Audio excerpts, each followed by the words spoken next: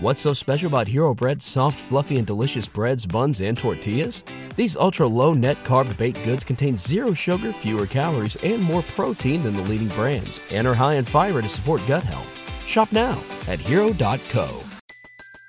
Everybody in your crew identifies as either Big Mac Burger, McNuggets, or McCrispy Sandwich. But you're the Filet-O-Fish Sandwich all day. That crispy fish, that savory tartar sauce, that melty cheese, that pillowy bun. Yeah, you get it. Every time. And if you love the Filet-O-Fish, right now you can catch two of the classics you love for just $6. Limited time only. Price and participation may vary. Cannot be combined with any other offer. Single item at regular price. Ba-da-ba-ba-ba. Actually, me and Miguel were the only prospects to be able to get invited to big league camp. And it got down to the last week of big league camp, and me and Miggy are looking at each other like, man, I'm number 77, but I might make this damn team. You know what I mean?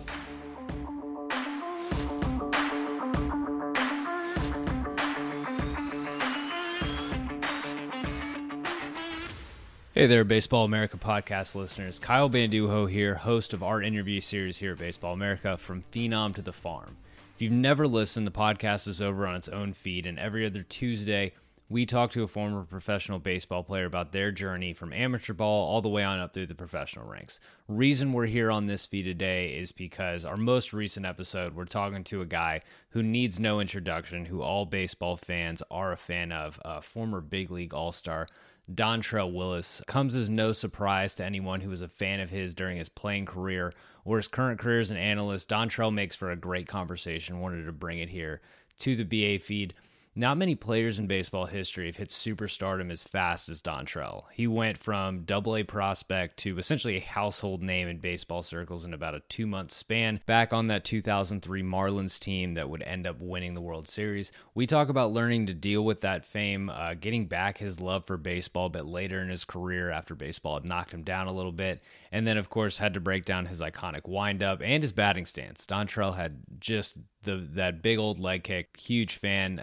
So this is a great conversation. Hope everyone enjoys it. If you haven't checked out From Phenom to the Farm before, we're nearly 50 episodes deep. We've had World Series winners. We've had guys who spent nearly a decade in indie ball, first round picks, 42nd round picks, guys who played in the College World Series, and guys who never made it to campus. If you enjoy this, this conversation with Dontrelle, go check out our backlog. It's all a pretty evergreen. Episodes come out every 2 weeks. Subscribe so you can get the next one. Without further ado, let's talk to Dontrelle Willis. Joining in for today's episode From Phenom to the Farm, he was an 8th round pick of the Cubs in the 2000 draft. Former big league all-star Dontrelle Willis. Dontrelle, thanks so much for joining us From Phenom to the Farm. Not a problem. Thank you for having me. It's going to be a blast. I'm looking forward to it, man. I've been following you on Instagram, and I know you're staring at a tee time right now. What is the best course you played lately? I've been very blessed to play. I live in Arizona full time, so I played Whisper Rock, Scottsdale National. I'm a member at DC Ranch, which is a beautiful course. It's all first world problems up here, you know what I mean? But, I just enjoy going out there and then trying to get a couple birdies and getting the hell out of there. Yeah, y'all have quite the little MLB alumni group out there. We had Barry Enright on the podcast a while back, and I know he can. That's my dog. Can swing the sticks. That's my dog. He's one of my best friends, and he's I like to tell people he's obnoxiously good. Like, it's really disrespectful how good he is, and I joke with him all the time. I say, man, you're a better golfer than you ever was a pitcher. So he's that good, but he's fun to watch and a hell of a guy. You search him on Google now, it says pro golfer. Doesn't say former big league baseball player.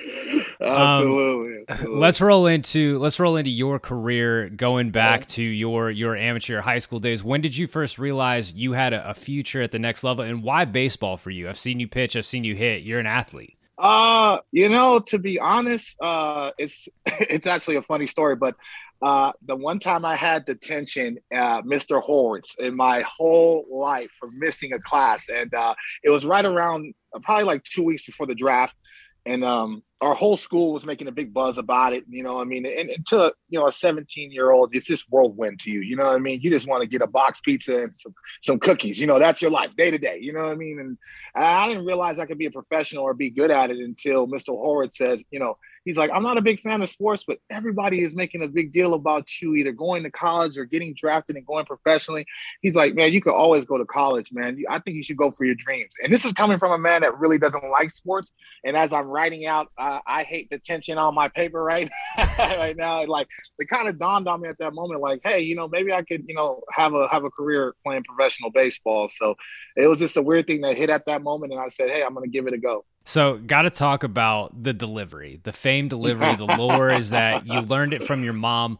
When we saw, we as a baseball fan of public, what we saw that debuted in the big leagues when you were 21, right. Is that what it always looked like, or are there certain iterations, certain changes you made? You know what?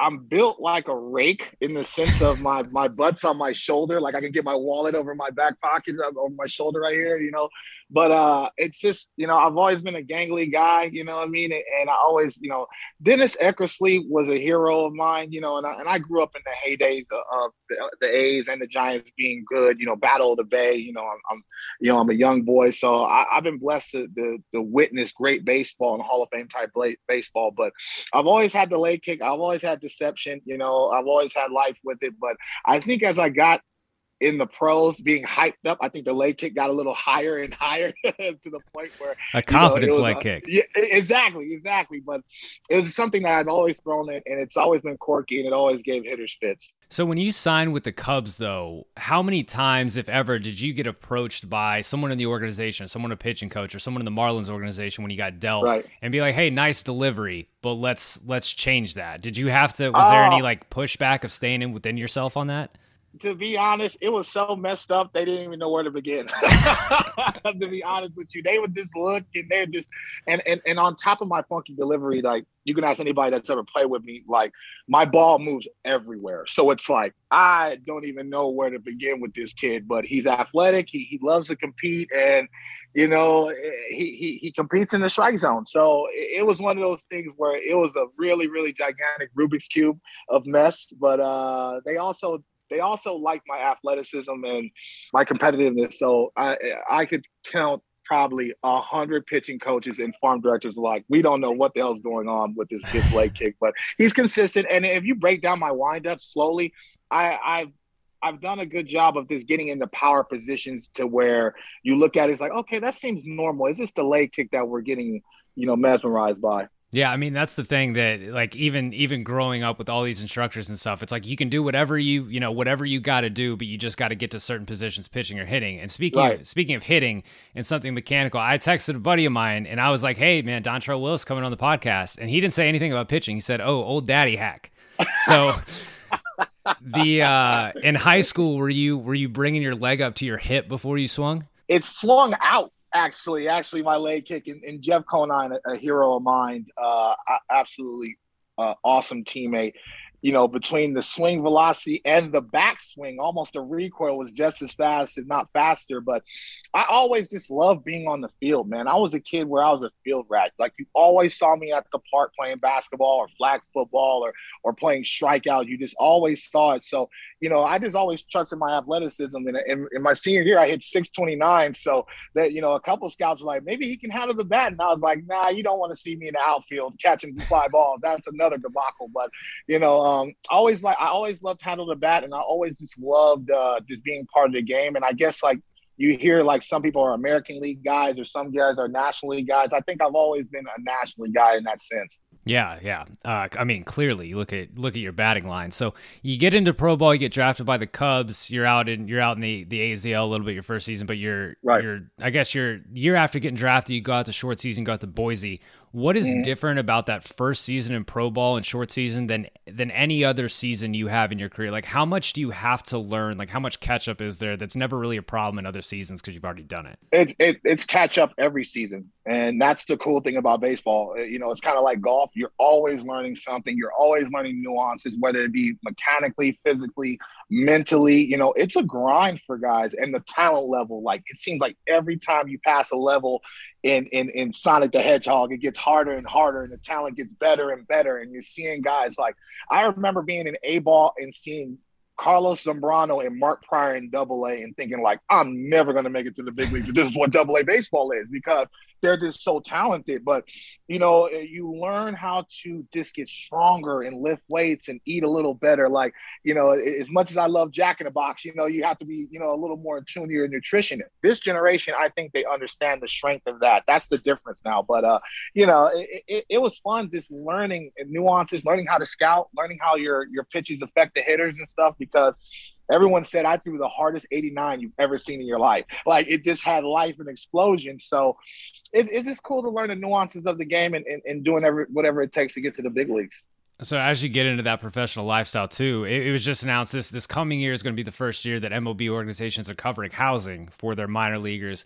Right. Back in the early 2000s, what was your situation in those first in Kane County and Jupiter and Carolina? Oh my God. A lot of care packages sent by families, jackets, like cup of noodles. I remember so vividly, like, anybody that got a care package, and it'd be this huge box, and it, like, you know, guys would have top ramen and gummy bears and like throwing them around. You know, it's a true grind down there in the minor leagues. And thank God for the host family situations. You know what I mean? I'm still friends and tight with the host families I had in Kane County and in Boise, Idaho as well. Like, just opening their arms and their doors and just being a fan of baseball and taking in these kids that you basically don't know, and you get to learn about the nuances of the things they're going through. So, you know, God bless those families that are doing that, but it is a total grind. Every time I buy a cup of noodles for my kids, I get a little smile, like, you know, because I've been through it. I know how the hot water works. I know the levels and everything, but it's what I think it teaches you hard work and perseverance, because in the major leagues, the season and the grind is so long. So there's no institute in the world like the minor leagues. Listen, cup of noodles and ramen gets a bad rap, but that's still a good meal. It gets a very bad rap. It gets a very bad rap. You get that spicy chicken with some crackers, baby, it tastes like steak. I mean, most of the time, but we'll see. Yeah, absolutely. So you have some success your first 2 years in the Cubs system, to say the least, so much so that you're regarded well enough to be one of the main prospect pieces in a trade. Matt Clement, Antonio Alfonseca going to Chicago, you head over to the Marlins organization. We've had guys who usually deals involving prospects are in the offseason or trade deadline, something like that, getting traded towards the end of spring training. You know, what's it like when you think you're breaking camp and you know, with a certain organization, then suddenly you're having to revamp everything you do, and you've got all these, you know, these new people around you?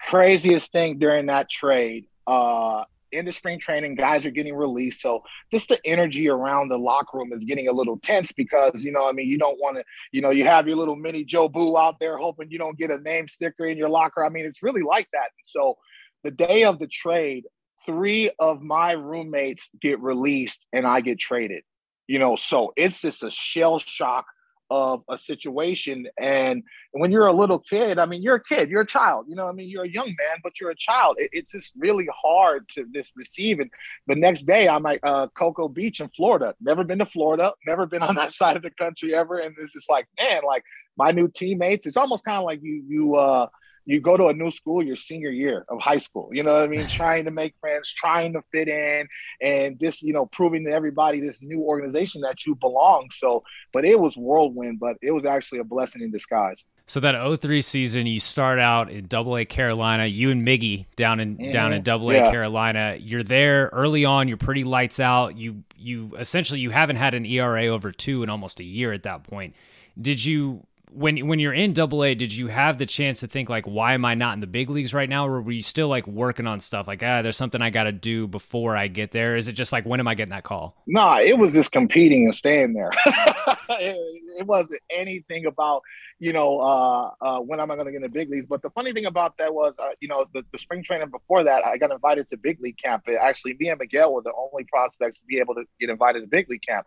And it got down to the last week of big league camp, and me and Miggy are looking at each other like, man, I'm number 77, but I might make this damn team. You know what I mean? So I remember I struck out Barry Larkin, and he comes walking down, and I think he's going to just berate me. And he's like, you're going to make it to the big leagues, man. You just continue to work. So fast forward into the Double-A season, we had a really, really good team in Zebulon, North Carolina. Obviously, Miguel Cabrera is in the beginning of his Hall of Fame path, hitting almost like 500. And so I'm just riding his coattail at that. I was smart enough to know that if I'm going to stick with this guy right here, he's going to take me to bigger and better things. But we were a competitive group with each other. We were a competitive group playing other teams. And just the talent level was really outstanding. But I felt like, if I continue on this path, I'll have a good chance of making it to the big leagues. Well, walk me through getting that call then. Oh, man. Off day in Orlando, whole team is gathered about $300. So we got Natty Ice beer, great beer. But I will ride hard for Natty Ice. I mean, Natty Ice right now might kill me, but at 21, Natty Ice is a fine beverage. Absolutely. My liver was young enough for that. And, like I said, we were a very, very close-knit team. Randy Messenger was my roommate at the time. And he's like, man, your phone keeps ringing. And I don't know if I was in Miguel's room or somebody else's room in Kissimmee, but he's like, man, your phone keeps ringing. So finally, Brad Penny, who had my number during Big League Camp, calls me. It's like, hey, man, they're looking for you right now. And I'm like, my heart's just racing because you don't know what the hell's going on. You know what I mean? And so they tell me they're going to call me up. And I literally, my heart just dropped because, at that moment, you realize that, you're living every childhood kid's dream. And now you get to play amongst the best in the world. So, I didn't have any money on me. I probably had $40. I had to ask my friends for some money because I literally was starving. And next thing you know, I'm literally on a crop duster going all the way from Orlando to Miami. And I remember the plane shook so much. I was like, please, just give me to South Florida. I just want to throw one pitch in the big leagues. But I will say this, the coolest thing about being called up is all of my teammates were sincerely happy for me, including Miguel. And I remember Miguel telling me, and I tell everybody this, he says, I'm coming. I'm going to be next, Negro. I'm coming. And I said, oh, trust me, man. I think they got the wrong person on this call up, brother. But yeah, I know you're coming. But everybody was sincerely happy for me. And that was the coolest part about it. Yeah, he joined you pretty soon after. So settling into the big league team, that's a team that is lot of vets, a lot of guys who a lot of service time. Right. You're 21. You're a young black guy from California. Your manager is a 72-year-old guy from New Jersey who got there right before you did. How did you mesh with Jack McKeon? Trainer Jack is, he's forgotten more baseball than most of us can remember ever. He's managed everyone. I think I saw something where he's managed 3% of anybody that's played baseball ever or something crazy. But he was a man that understood hard work and appreciated that. And I was always a kid that loved to work hard. That's where my confidence came. So we hit it off tremendously. He was like the grandfather that really just told me how to do things right. Don't do this, work hard, be a great teammate. So we meshed very, very well. I remember one time, he came to get me off the mound and I missed his hand giving him the ball. And he came in there and he grabbed me, and that 75-year-old man turned into a 24-year-old man. And and he saw tears in my eyes because I was like, I'm sorry, I didn't mean to do that. I was just so frustrated about the outing. My mind was elsewhere. And he grabbed my arm and I was like, man, I felt like my grandfather grabbing me. So he was definitely in tune with the current ways of the game and stuff like that. And he could relate to everybody. So you're called up May 9th. By June 30th, you're in Sports Illustrated. You go from April, really only prospect heads, people who read Baseball America knew who you were, to by the All-Star break, you're one of the most famous players in baseball. I'm 12 at that time, and it's Barry and you. On the field, obviously, you handled things well. Great year. What was the experience like off the field? When was the first time you realized you were a legit famous person? Because a lot of baseball players can walk through life, even Mike Trout can walk down the street and pretty normally, but yeah, you don't really, it was outer body, especially in Miami, and then the turn of the ball club. That's what I cared about more so than anything. If you could ask any of my teammates that, I didn't like any of that D-Train stuff. I didn't like the conductor hats. I didn't like any of it because I felt like it singled me out. You could ask anybody that played with me. I hated when people called me D-Train at that time. I don't take compliments well. I've always been that guy, and I thank God for Juan Pierre and Derek Lee. Those guys put their arm around me and really just taught me the ropes of just working hard, showing up, being a good teammate. But it's whirlwind because I feel a lot of honor saying that once I got called up and Miguel got called up, the Marlins got pushed to the national scale as far as like, hey, this team's for real. And then you just saw the fans come from, 8,000 to 20,000 to 30,000. It was traffic into the field. It's like, what the hell is going on? Like, we're just not used to this. Like, you know what I mean? So that was cool to be a part of that. But to see the conductor hats and the D train and people doing the leg kick, it just made me laugh, man, because it's like, I can't believe this is happening to me right now. What's the learning curve like picking the brain of, you got Pudge as your catcher, you got a rotation right. it's a young rotation, but it's like Pavano, Redmond, Josh Beckett. Like, what's that first year learning curve like when you're figuring out big league hitters, how to go about your business? Well, the first thing is, and it was easy for me to be myself because I don't throw 100. And at the time, Josh Beckett throw 100, AJ Burnett throw 100, Brad Penny throw 100. These corn-fed guys that this ripped it at guys and threw breaking balls at 90 miles an hour. A lot of the stuff you see today. But the one thing they loved, kind of sandwiching me in between, is a different look. You know what I mean? A lefty, a guy that's deceptive, you know what I mean? Doesn't mind throwing inside. But the one thing I learned from all those guys is you have to establish the inner half, because at that time, Bonds was hitting bombs. Like, the ball was flying out of the ballpark. Kind of the end of that era, if you will, you know what I mean, where everybody's hitting 20, 30 home runs. But, it was something that I learned. Throw strikes, work efficiently, keep your defense on the toes, which, we have one of the best defenses in all of baseball. So, especially how hot it is, you don't want your fielders standing out there all damn day. So throw strikes, attack the zone, and really just be competitive. Did Dusty Baker do you dirty in the 2003 All-Star game? And that's a great question. And every time I see him, I bring it up, and he cussed me out every time I bring it up. But no. Listen, Billy Wagner was warming up next to me, and I thought about it for a second, and it's like, if you would put in Dontrelle Willis or Billy Wagner train, who would you put in? I chose Billy Wagner my damn self. So I put in a glorified bullpen and just slid it a little bit, and Billy went out there and got him. But he didn't do me dirty. I enjoyed it, just being around those guys. What was something your second time going to the All-Star game in 2005 that you made sure to do that you might not have done in 2003? Besides just get in the game. And it's so funny because he never lets it down. But Mark Teixeira hits a home run off me. And, it's an all-star game. I'm being aggressive. Here it is. We're just having fun.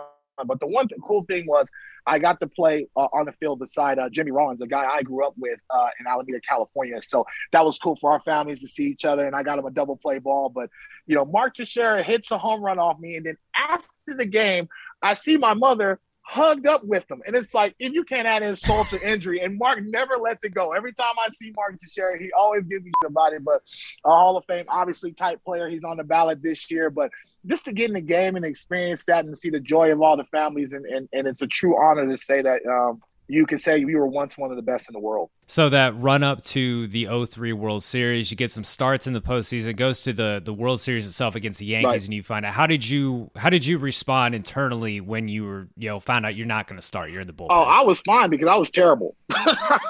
Like, that's one thing that, anybody that's played with me, even my golf swing, like, I'm brutally honest about my play and myself. I don't mind it, and if you want to be good at something, you kind of have to be your hardest critic and be honest with yourself. So I remember we were finally flying to New York, and Jack never walks on the plane. He's walking on the plane. So everyone's like, what the hell is Jack doing? And so he comes right up to me, and he tells me on the plane, we want you to switch Posada to the right side, and you have Giambi. And I'm like, he's like, Train, if you don't get it together, we don't win this World Series. And it's kind of a flight or fight situation where it's like, do you feel sorry or do you welcome that challenge? And I felt like I welcomed that challenge. Didn't also feel like I was really going to factor in the game. And sure enough, I'm in game one right out of the bullpen in a tough situation. But I appreciate Jack and the staff continuing to believe in me, to give me that situation to play better and give us a chance to win. So when he tells you that, like, you're like, okay, you know right away, like, okay, I'm gonna get a right-handed Posada, and then I've got Giambi. Do you start then suddenly, like, are you game planning those at bats in your head until you actually get to the game, or is it just situation? Depends on the situation. I mean, as a 21-year-old, you're going to Yankee Stadium and you're playing in the World Series. It's like, man, I just hope I don't lose my luggage, man. Like this is a whole. You can't fathom, like you're looking at the Yankees and the Monument Park and this everything, all the videos they're playing, and Yogi Berra and all these guys are there, and it's just a surreal moment. But once the game started, I started to focus on the situation, and even if you're not in the game during the postseason, you're grinding every pitch, every bat. I mean, I'm grinding as an analyst now watching the postseason. So if you're involved in it, and I'll never forget when the phone rang in the bullpen, everybody's heart stops. It gets silent. It's a weird thing, man. Everyone gets silent. And all of a sudden they say, Willis. And my first response was like, what? I literally said, what? And they're like, you got to hurry. I spit all my sunflower seeds out of my mouth. And I literally put my hat on, my cleats untied. I go out there. I warm up in the bullpen, and I don't throw one pitch close. Not one pitch close. Like I'm bouncing fastballs. And all of a sudden, Jack comes out of the bullpen and points down. And I'm like, oh, my goodness, like this is happening. You know what I mean? This is happening. I finally get to play in the World Series game. And running out of that bullpen, which seemed like a mile and a half from left field, the only thing I could think of was, please don't trip and fall. There's 80 million people watching. Not the hitters, not the situation. I'm just thinking as a 21-year-old kid, don't trip and fall. Get to the mound. And Jack, he's like, looks around. He's like, well, go get him, Train. And I was like, that's the most you can say?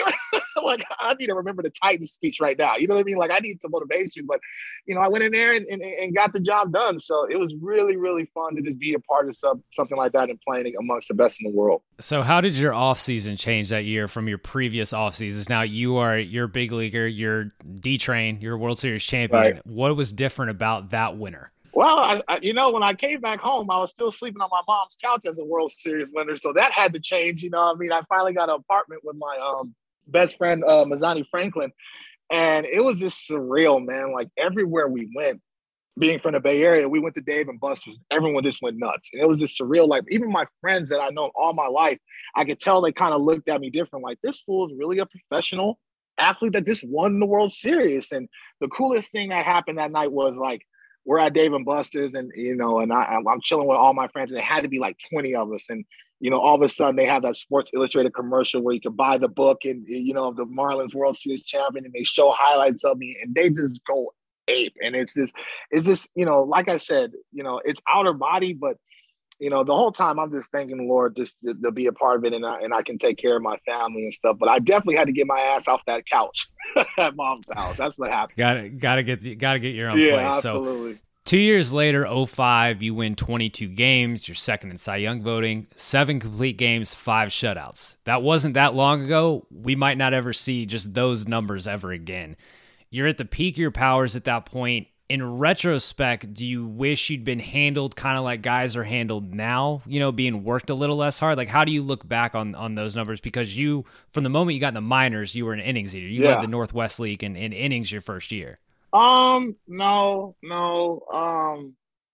I believe in the Lord, and He has a path for all of us, whether it be, good, bad, or indifferent. I wouldn't change a thing. Now, it's a little tough to fade the ball when you can't bend your elbow straight. You know what I mean? But no, I always knew that that's how I was going to be successful, by being out there and pitching a lot of innings and being that type of weapon to help our bullpen, especially in Miami, where, we had a lot of short starts. Our bullpen were taxed. Like, they really leaned on me to be like, Train can handle the workload. Even if he falls behind, he can go 8 innings and he can go 7 innings and really shorten the ball game for us. So no, I don't wish anything different in my career, good or bad.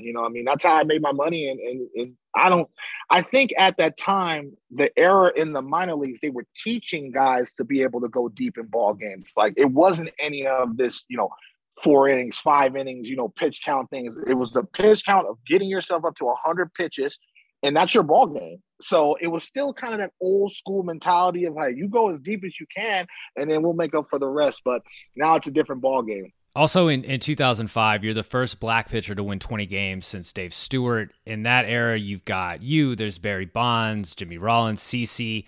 There's been, even since you've broken in, there's been a decline in the number of black players in Major League Baseball. It's down almost 4% since you broke into baseball, down more than that since like 91. Where do you see where MLB, the sport itself, the sport of baseball itself, is failing or can make up some ground in keeping that talent in baseball as opposed to other sports? Well, I think that responsibility, kind of falls on the legacy of the players. And what I mean by is, the CeCe Sabathias, the Curtis Grandersons, the Edwin Jacksons. There's a lot of people that are putting their boots on the ground to be in communities of black and brown people, just explaining the joy of the game. I'm part of a group called the Players Alliance, and it's headed by those guys. And they've done a phenomenal job of just going around the country, giving gloves, giving bats. Baseball is very expensive. That TPX back in 99 was $280. My mom was like, you got one thing under the Christmas tree, and that's that TPX bat. You know what I mean? So, you have to take that into consideration, especially nowadays. Times are harder for people. So, to buy that $200 glove, to get that bat, that's tough. So there's a lot of people that are in the community that really deserve their flowers. But Major League Baseball, I think they're trying hard to be in the uptick, be more presentable of this, the Mookie Bettses of the game, and say, hey, you have representation and you can play this game at a high level. But like you said, it's the same thing with Mike Trout, though, being a white player. I mean, there's some areas in Los Angeles he could walk by and no one bothers him. That's a problem. So I think just the promotion of the game itself, they can do a little bit better. Now, I can't do anything about that, but I try to go out there and shed light on the game and tell everybody, especially, people of my color, that it's a great game to play. Mm-hmm. Yeah, I think one of the big things with that too is because college baseball, the scholarship situation, like, why play baseball and still graduate in student loan debt when you can go play a different sport where there's full rides? So for you, after that, how does life change just as an athlete, as a professional athlete, after you hit arbitration as a baseball player? What is that, once you get to that point, you've gotten there and you've stayed, how does that change your life moving forward? It honestly, it really didn't. Just more people ask me for stuff.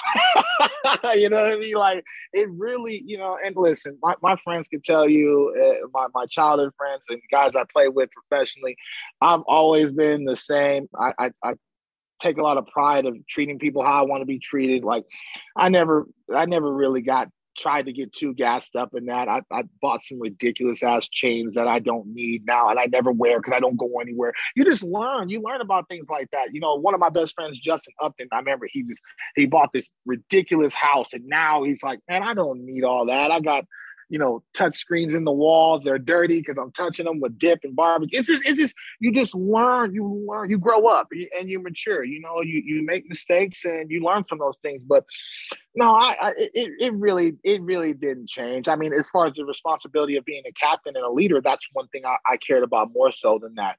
This really gravitating to the locker room and really getting these guys to try to play the best baseball. I was more concerned about, will these guys follow me now that I'm thrusting in the leadership form? But as far as off the field, just, more money, more problems. But, it was all a blessing. It was really all a blessing. I wouldn't change it for the world. So there's 30 big league cities. I'm sure they all have their pros and cons. Mm-hmm. How did you take the news moving from Miami to Detroit?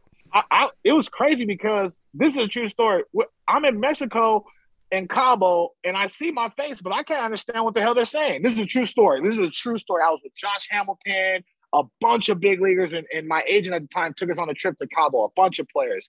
And so I'm looking, and my agent's on the phone, and I swear I can't make this up. Like, I'm looking at the sports thing, and I see my face, and I'm thinking I'm drunk because I'm like, why am I seeing my face on this, this Spanish news channel? Like, and next thing I know, me and Miguel are being traded, and it was just surreal. It was surreal. But I did tell those guys in Detroit, I'm not getting off this beach until 4 or 5 days from now. So I'll be in Detroit and I'll be in that snow. But it was surreal. And they had a good team.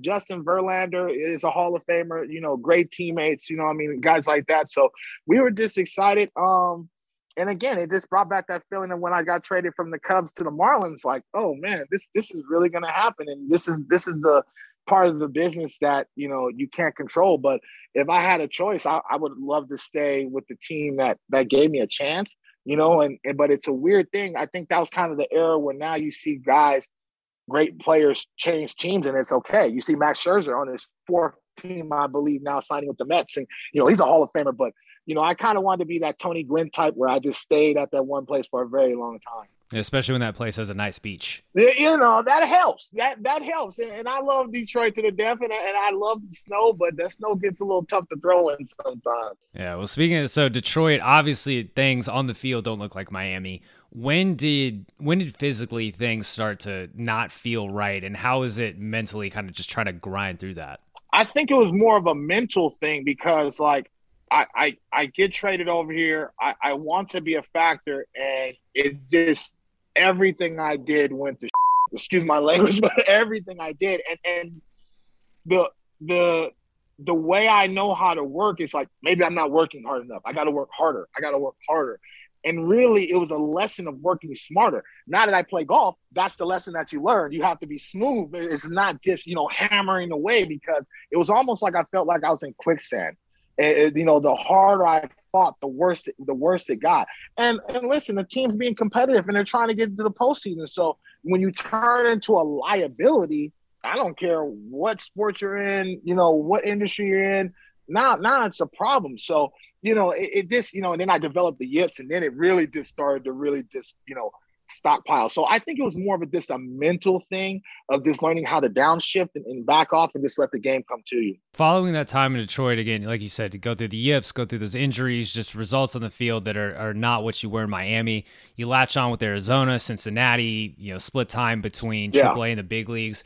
When you're on the mound with the Reds, you get in about 7 innings with the Reds, do you have the same confidence the 2005 guy had, even if not the same stuff, or are you just kind of like missing the peak of your powers? No, huge. I have a great deal of love and appreciation for the Cincinnati Reds. Walt Jocketty, he really put his arm around me. Dusty Baker was there. And they said, we're going to give you a chance. But the line that they told me, which was really rejuvenating, was, it's like, man, we just want you to be yourself, man. Like, I think as an athlete, even when you're a fan of the guy, you could see somebody really grinding and really wanting it. You know what I mean? And so, got a chance, got an invite to big league camp, didn't pitch well at the end. So they told me, hey, we want you to be a starter in AAA, because I was trying to win a job relieving, never relieved before. Hate being in the bullpen. It's a different monster. Everybody in that bullpen's insane, by the way. that pitch is down there. And I took it as an opportunity to really work hard and refine my mechanics and really just learn how to love the game again. Because at that time, I didn't love baseball at all. I was just doing it because it was just, something I had to do, or something I don't know the reason why, but I really appreciate the Reds giving me opportunity, because they really put the love back into my game. So when I got called up, I was more proud of myself being able to overcome the yips, being able to compete well, help guys like Aroldis Chapman, who's going to be a Hall of Famer, Cueto, Volquez, they're all under my wing learning from me, but also pushing me to work hard and be the elder statesman. So I love my year in Cincinnati. I really appreciate it. They just didn't hit for me in the big leagues. So I give Brandon Phillips and Joey Votto crap every time I hear from them. But no, the Reds are a first-class organization. I really appreciate them. If you come all the way back, why go pitch for the Long Island Ducks? Like, at that point, you've banked what you've banked. What do you have to prove by going to play indie ball? That's a great question. I don't know. That's a great question.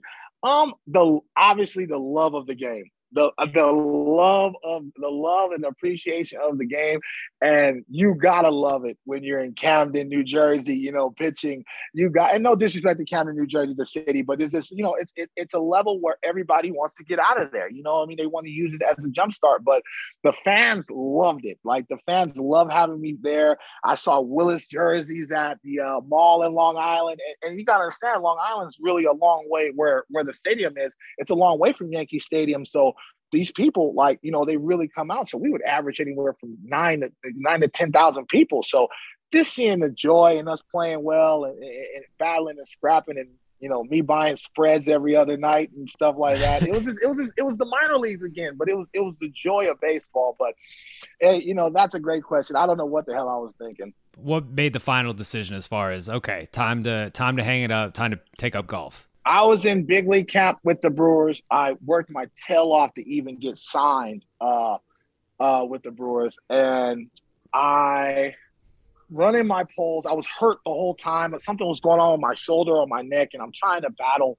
And I run my polls, and I see Knebel and was it Williams throwing?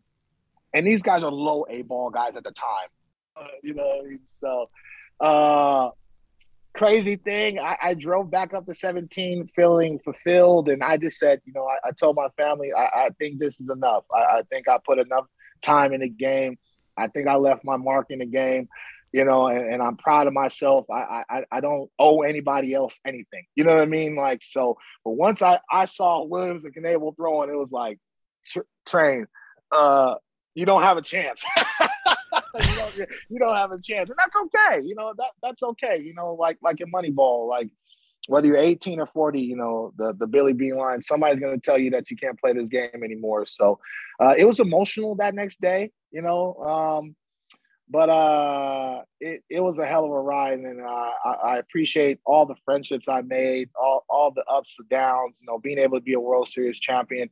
You know, you look back at that and say, you did all right, you know, from a kid from Alameda, you did all right. So if you could give a pep talk to your 18-year-old self right after signing, what would you tell that kid?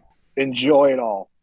Enjoy it. Like, that's the only regret I look back on is that I didn't enjoy it as much as I should. Even though I'm kind of known for being a smiley guy and always, I didn't enjoy it as much as I should have because it went like that, you know, and that's the one thing. I'm a special assistant for the Dodgers.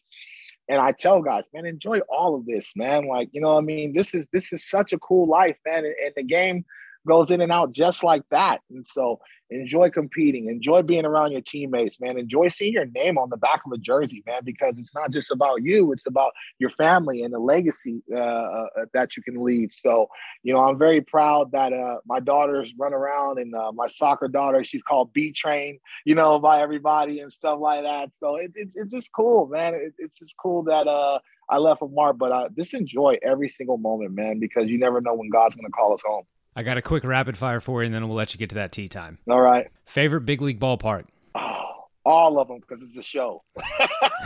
All of them. The nachos are better in the show. Trust me, all of them. Did you play in any minor league ballparks that were better than Pro Player Stadium? Hey, put some respect on Pro Player, all right? Put some respect on that, all right? That was our home. Land Shark, whatever the hell, Joe Robbie, I don't care what you want to call it. That was our home, baby. Nah, put some respect on it. No chance. No chance at all. Best hitter you ever faced? I want to say Barry, Albert, and those two guys, man. Barry and Albert are neck and neck, though. They're neck and neck. That's tough. You can't make me do that. You can't make me choose that. Best pitcher you ever face? Oh man, I want to say Roger, but Pedro was nasty. Oh man, and he had that changeup going away from you as a lefty Pedro too. Pedro was nasty, man. Roy Oswalt. That's a great question because in my heyday when I was an ace, I faced everyone's number one, so I saw everybody's firsthand stuff. That's a tough one, but Pedro was pretty damn good. Favorite big league dinger that I gave up or that I hit? That you hit.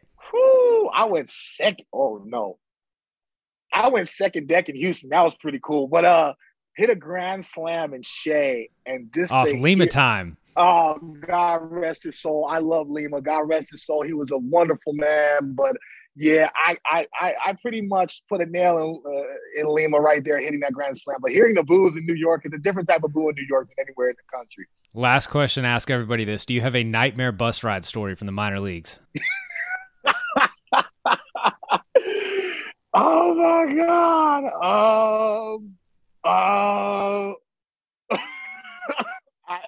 Listen, they're all challenging. Let me just say that they're all very challenging. In AAA, I always like taking the team bus, and we all had these air mattresses. I don't know where we were in West Virginia, but it rained, so everyone got food, but then walked over the air mattresses. So they're wet air mattresses, literally rolling around. And I'm in AAA, and I'm thinking to myself, you know, I made a good living. You know, I don't need to do this. right now from Louisville, Kentucky, all the way to Norfolk, Virginia. That's our route. So yeah, that was a soggy ride, but nevertheless, we played well. That's when you start looking at flights to go home. Absolutely. Like, you know, I mean, Chick-fil-A does not sound so bad right now with the kids, but no, you got to keep pushing. Dontrelle Willis, that's all I've got for you. Thanks so much for joining Phenom to the Farm. Hit him straight. No problem, man. Appreciate you having me. Take care, brother. Awesome. Take it easy. And that is it for our episode with Dontrelle Willis. Huge thanks to Dontrelle for taking the time. If you enjoyed this one, remember, subscribe wherever you get your podcast, rate and leave a review. We'll see you in 2 weeks. Thanks for listening.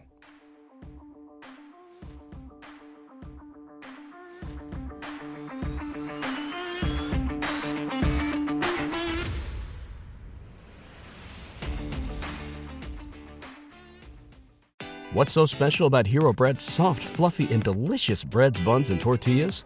Hero Bread serves up 0 to 1 grams of net carbs, 5 to 11 grams of protein, and high fiber in every delicious serving.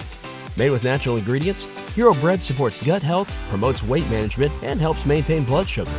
Hero also drops other limited edition ultra-low net carb goodies like rich, flaky croissants and buttery brioche slider rolls. Head to hero.co to shop today.